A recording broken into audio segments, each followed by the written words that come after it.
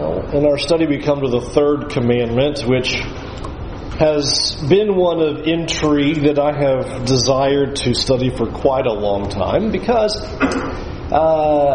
one question that often will arise is saying the name of God wrong. I mean, for many years, you have people say the name of God under all kinds of situations, rather than addressing Him in some kind of way, that it's used either as some kind of exclamation or even worse to the point of being a cursing and kind of thing, an expletive.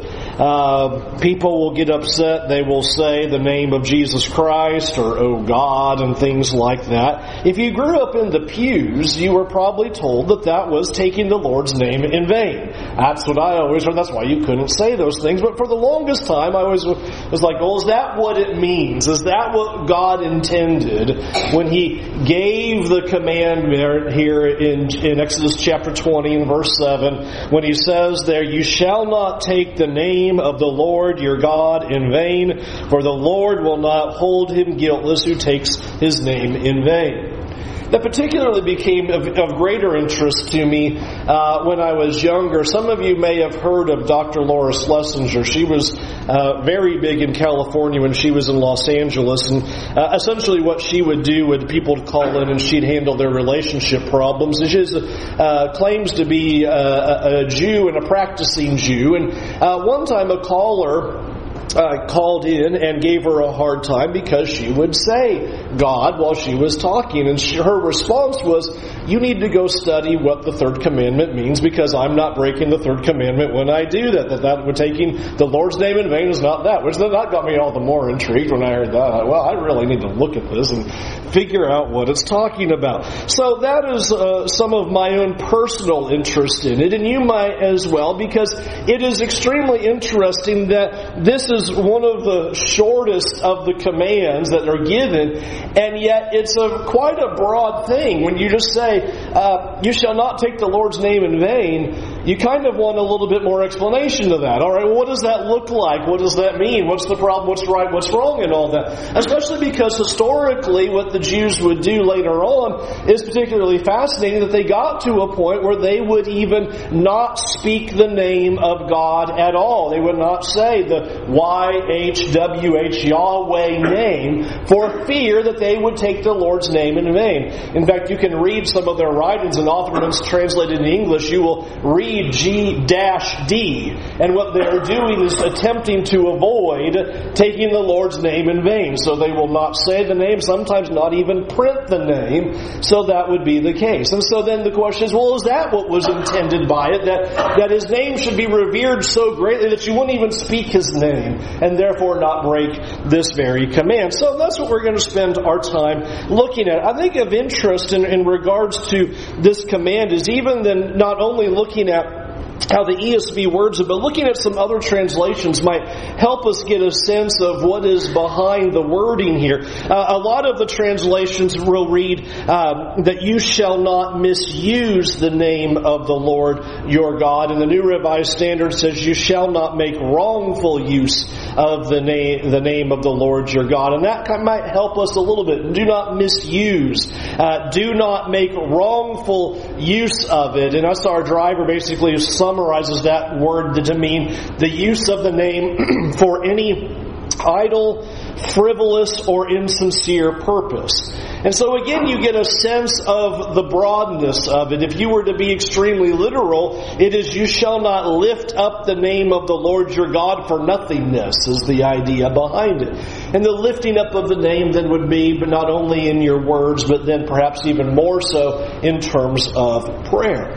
So that kind of then I think starts us down the road of trying to understand, well, what then was God dealing with here? What is He putting His finger on that He wants these followers, these people who have just come out of Egyptian slavery, and here they are at Mount Sinai, and God now is revealing Himself. As we've noted over the past few Sunday nights, It's how chapter 19 and verse 18 reminds us that the people have come to meet God. And this is God revealing Himself to them. And so the very third declaration after, you cannot have any other gods but me, none in my presence, nor can you worship me falsely and have any kind of image whatsoever to represent who I am, then to say, and you should not take my name in vain either.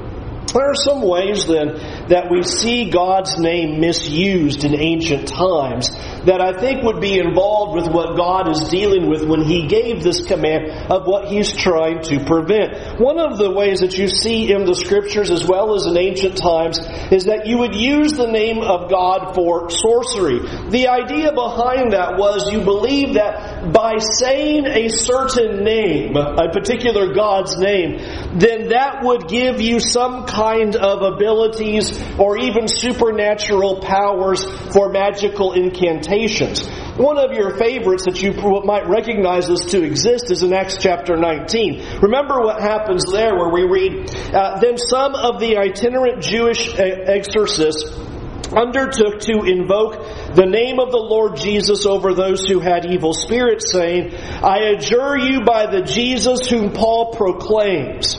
The 7 sons of the Jewish high priest were named Sceva were doing this, but the evil spirit answered them, Jesus I know, and Paul I recognize, but who are you? And the man with whom the evil spirit leapt upon them, mastered all of them, overpowered them, so that they fled out of the house naked and wounded.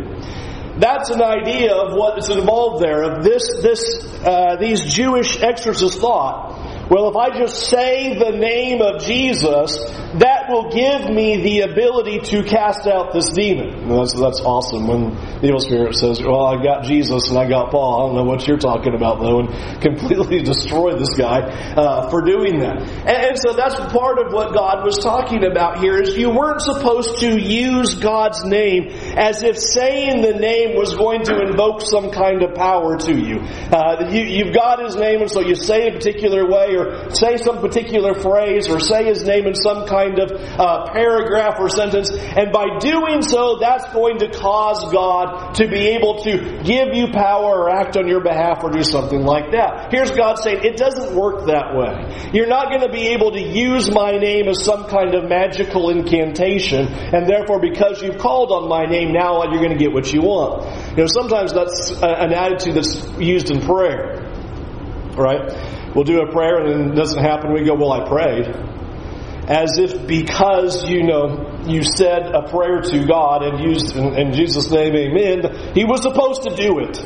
And no, that's not how my name operates. Just because you know my name and say my name doesn't mean that what you desire is going to come to pass or it's going to give you some kind of power like that. And so that's one of the ways that you see that used. I think that's particularly interesting because today you see that an awful lot. If you watch some of these false teachers in television or read their books or things like that, they'll often tell you if you say a certain prayer, if you would say these certain things, then you would finally be able to tap into the Holy Spirit, or God would finally now reveal things to you or give you what you needed. But you need to be able to say it like this and say these particular words and have this particular formula. Tons and tons of books out there, things of like how you're going to experience God. There's a whole series of them, things like that if you just would say things a certain way, that would do it.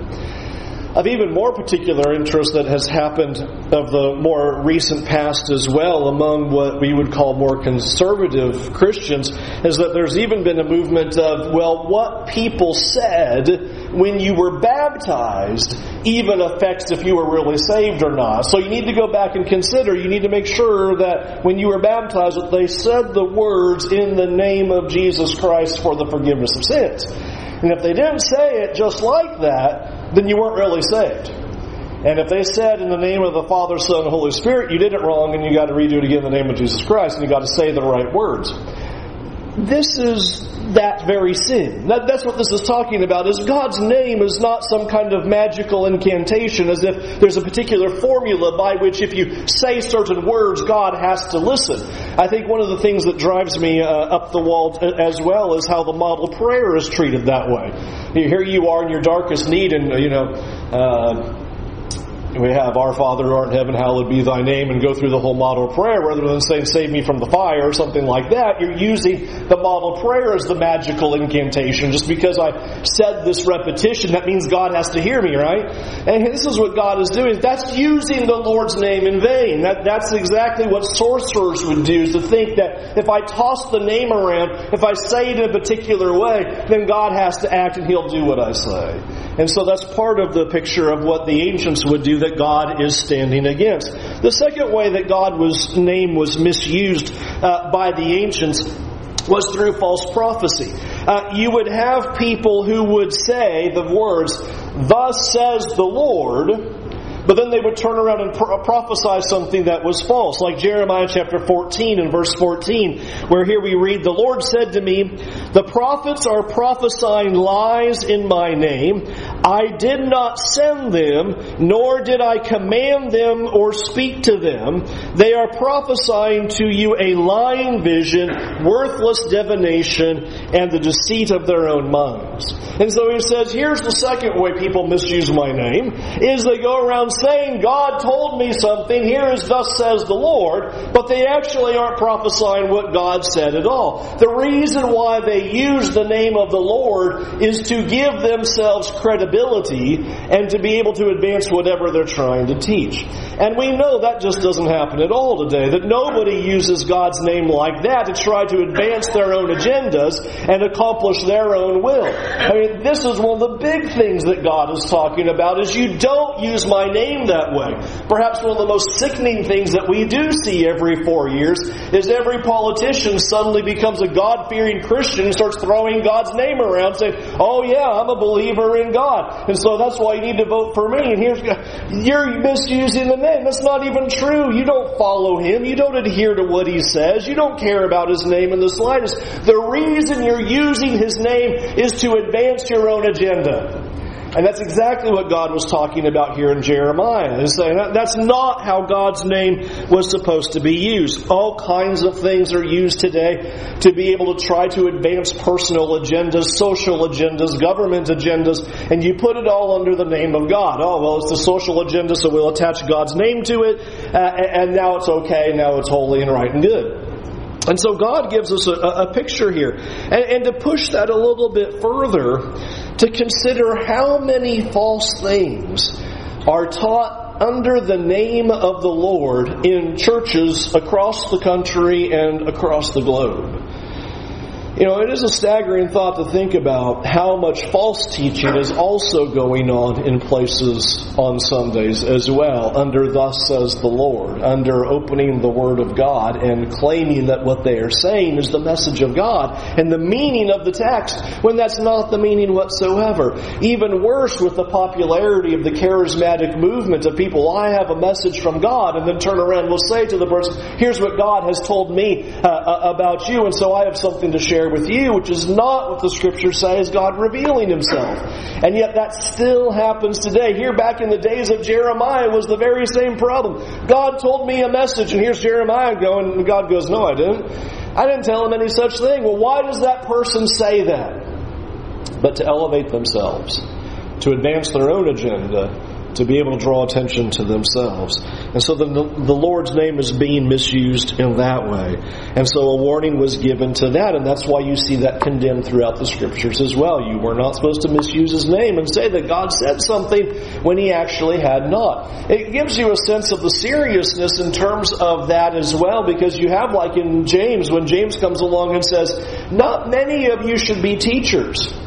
Because there is a warning about when you are representing what God says and you are saying this is what the Word of the Lord says, you better be right.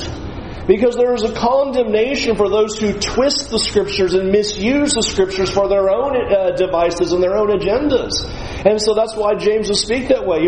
There's a grave warning to those who would teach from the Word of God and say, you need to be careful in what you are saying, because when you represent God, that is a very big deal. And to say that these are the very words of God, then you need to be right in that.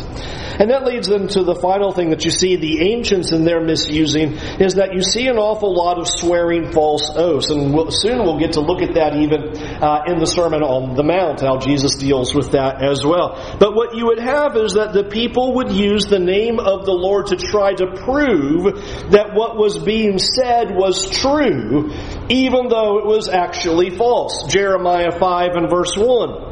Run to and fro through the streets of Jerusalem.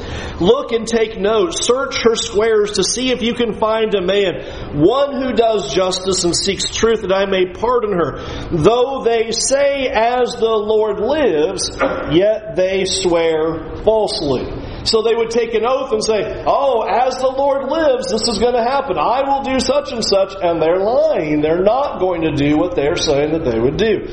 We see that same thing today in a lot of different ways. It's not usually in the name of the Lord so much, but you might have heard the phrases like, I swear on a stack of Bibles. Well, what are you trying to say? Your credibility is usually so shot that you're trying to convince the person of the truthfulness of what you're about to say. And so you come up with something like, I swear on my mother's grave and things like that to try to be able to convince the person that, well, what they were doing was doing it by the name of God. I swear by the name of God that I'm telling you the truth about these things. And God says, you're not supposed to do that and swear falsely. You're not supposed to be able to do that. And so when God's name was invoked, the words were not supposed to be false at all. But we see in the Scriptures that we're told that they were able to take an oath by the name of God. And sometimes that's been a question, like if you went to court and they make you do you swear to tell the truth, the whole truth, and nothing but the truth, so help you God. Deuteronomy chapter 6 and verse 13 tells us there's no problem with that, even under the Old Testament, where Deuteronomy says, it is the Lord your God you shall fear. Him you shall serve, and by His name you shall swear. What God was concerned about is you're taking His name and then you're lying. Don't do that. You take on the name of God. You're supposed to represent the name of God and speak the truth when you do that very thing. But what was happening here in the days of the ancients is that they would take on the name of God to try to convince somebody of truthfulness when in fact it was a deception. When you notice these things happening in the Scriptures, it becomes pretty interesting and somewhat obvious to recognize if God was concerned about His name in those regards, how much more than to use His name as some kind of cursing or some kind of expletive of sorts. And we studied that even in the book of Leviticus, and we got toward the end of Leviticus chapter 24. You remember the event that happens there in verse 10 through verse 16, that we have an Israelite woman's son who gets into a fight and he blasphemes and curses the name of the Lord. And the question of those 6 verses is, now what should we do with him, because he just blasphemed the name of God and cursed the name of God? You know what God's answer was? Death. That was the result for that person for doing that. Jesus taught the same thing. When you think about what Jesus taught in regards to the model prayer, remember where He begins with this, is that God's name is to be held as holy.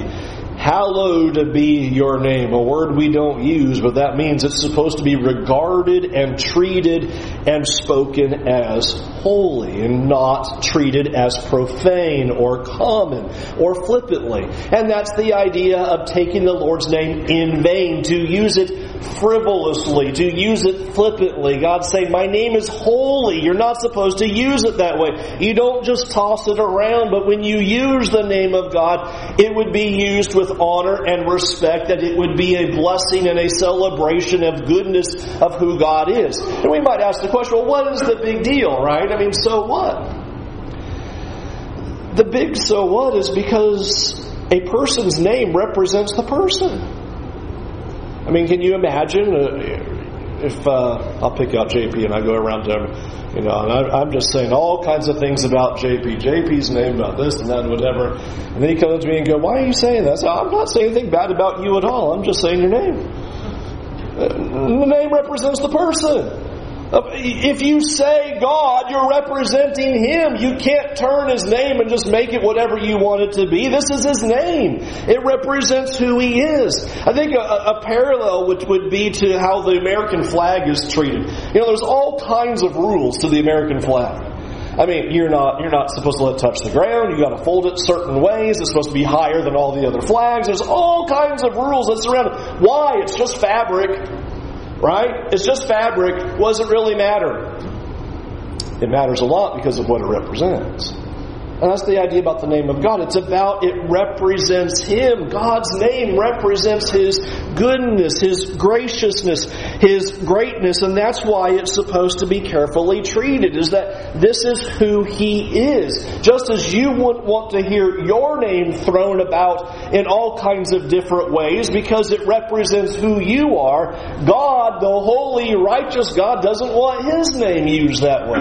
And that was one of the concerns that God had as well, especially when you think about how many passages tell us about the importance of the name of God. Just not going to go spend any detail on these, but just think about these passages that say, like in Acts 4 verse 12, that there is salvation in no one else, for there is no other name under heaven given among men by which we might be saved. His name is powerful and is the means by which salvation comes. Romans 10:13, everyone who calls on the name of the Lord will be saved. 1 John 5:13, I write these things to you who believe in the name of the Son of God. Why is it who just believe in the Son of God? The name is everything too, as it represents who He is. 1 Corinthians 6:11, such were some of you, but you were washed, you were sanctified, you were justified in the name of the Lord Jesus Christ by the Spirit of God. To have a sense that the name of God represents who He is, and that's why His name is supposed to be counted as holy, and it is supposed to be revered, and it is to be respected. It represents His very character. To push that a little bit further, will you notice how serious God takes this command? When you look back at Exodus chapter 20 and in verse 7, He says there, you shall not take the name of the Lord your God in vain, for the Lord will not hold him guiltless who takes His name in vain. I think that's particularly interesting because here God says, I hold my own name in high regard. If God holds His own name in high regard, He says, I will not hold anyone guiltless who uses my name in vain, frivolously, tossing it aside, to use it uselessly. Well, then obviously we must uphold it and give it great respect. He respects His own name. And here the Scriptures speak of the power of His own name. I thought Martin Luther said it pretty well when he said, we are to fear and love God so that we do not use His name superstitiously or use it to curse, swear, lie, or deceive, but call on Him in prayer, praise, and thanksgiving. What's the point of His name? Except to use it for praise and for prayer. Not to use it superstitiously.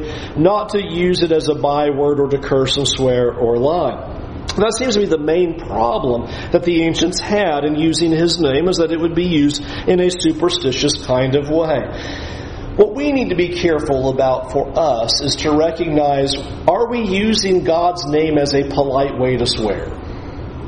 That's probably the most common way, is that I don't want to use something stronger. I recognize those words are bad to use. And so instead God's name is used instead. And it's used then as some kind of expletive or cursing or byword or throwaway word. And we're not calling upon the name of God. We're not truly speaking to Him. We are not making a request of Him. We are not directing the words that we're about to say to Him. We're just casting the words off. And that's what God is talking about. Is when you say, don't use my name in vain, it is an idea of using it frivolously.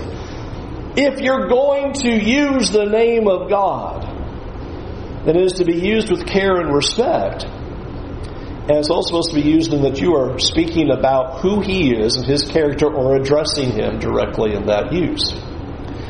I think when you step back and consider what the command is dealing with, I think a good summary would be this, is that if we choose to use God's name in a useless or frivolous kind of way, we would only do so because God Himself just doesn't mean anything to us and seems frivolous to us. And we're just not understanding the depth of who God is and the holiness of that name and the grandeur of who He is when we would turn around and use His name in such a flippant way. We're just not understanding who God is. We're not grasping His greatness, and we don't see Him for the value that He truly possesses. And I think that would be a good way to put that is when we understand the person of God and we understand His holiness and we get a sense of how high and awesome and majestic and lifted up that He is as Creator and King and ruler over all people and all heaven and earth, then that's not a name you just go tossing around as if it were nothingness. That this would represent who He is and why Jesus would begin that prayer by saying that God's name must be counted as holy. And so, in studying it, I believe Dr. Laura was incorrect. That the only thing she was correct about is the command was not to just simply be, okay, don't say my name in a bad way. It was much broader than that. You are not to take false oaths. You are not to use it as a byword. You're not supposed to use God's name as an incantation. You're not supposed to use His name to give yourself more credibility, to pass an oath by while you're lying. Instead, all those things are included. But it is most certainly included to recognize the holiness of the name of God. When you think about the scenes of which we see people before the throne room of God, and the power of God that causes people like John and like Ezekiel and Isaiah to just fall down as dead, just in the very presence of the likeness of the glory of God. And to think that our God has done something so amazing that He allows us to use His name to address Him and speak to Him. In fact, the New Testament becomes so fascinating because when you come to the New Testament and Jesus comes along and says, now when you pray, pray like this, and you get to call God your Father. Something that you don't see anywhere from Genesis to Malachi. People are not calling God Father. And you come to the New Testament and Jesus says, that's the relationship you get to enjoy. Our Father who's in heaven, but right after that, you keep His name holy. Hallowed be your name. To respect what God has done for us, that we have received salvation through His name, through His power, through His love, through His authority, that we would never consider taking His name as some kind of flippant thing. It is He who has saved us. It is He who has even granted us the opportunity to open the door of prayer before Him to make our requests known to Him. Who said, I want you to know me and to call me your Father and lay every petition down before me. And then to turn around and then just use His name as if it were nothingness. I hope we have a sense of why God would put this command in and say, you respect who I am. As much as I am your Father and I love you, you respect the holiness of God. And that we would always stand before God with that kind of reverence. It is so easy, I think, to fall to the two extremes. The one extreme is just we are so fearful of God that we cannot approach God and He's going to barbecue me any second for every misstep. And the Scriptures tell us that's not the case, that we get to boldly come before the throne of God, that we are called His children and that we get this special relationship with Him. But then to not go to the other extreme that says, well, now I can just be flippant in how I approach. Since I'm a child of God, I get to approach and do whatever I want to do and say His name however I want to say. No. To respect where we stand before Him. As I close, I can't think of a better way to think of it, but really in the parent-child relationship. That you have, that there are the boundaries of, yes, the child has this open access to the father, while at the same time there is to be a level of decorum and respect for who the parent is. Those two things stand side by side. Yep, you're a child, but I am still the father. And those things must stand together.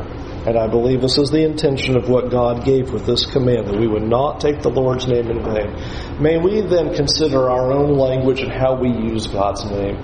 May we always use it in speaking of how good He is, and never cast it as something useless or frivolous in our just common everyday speech.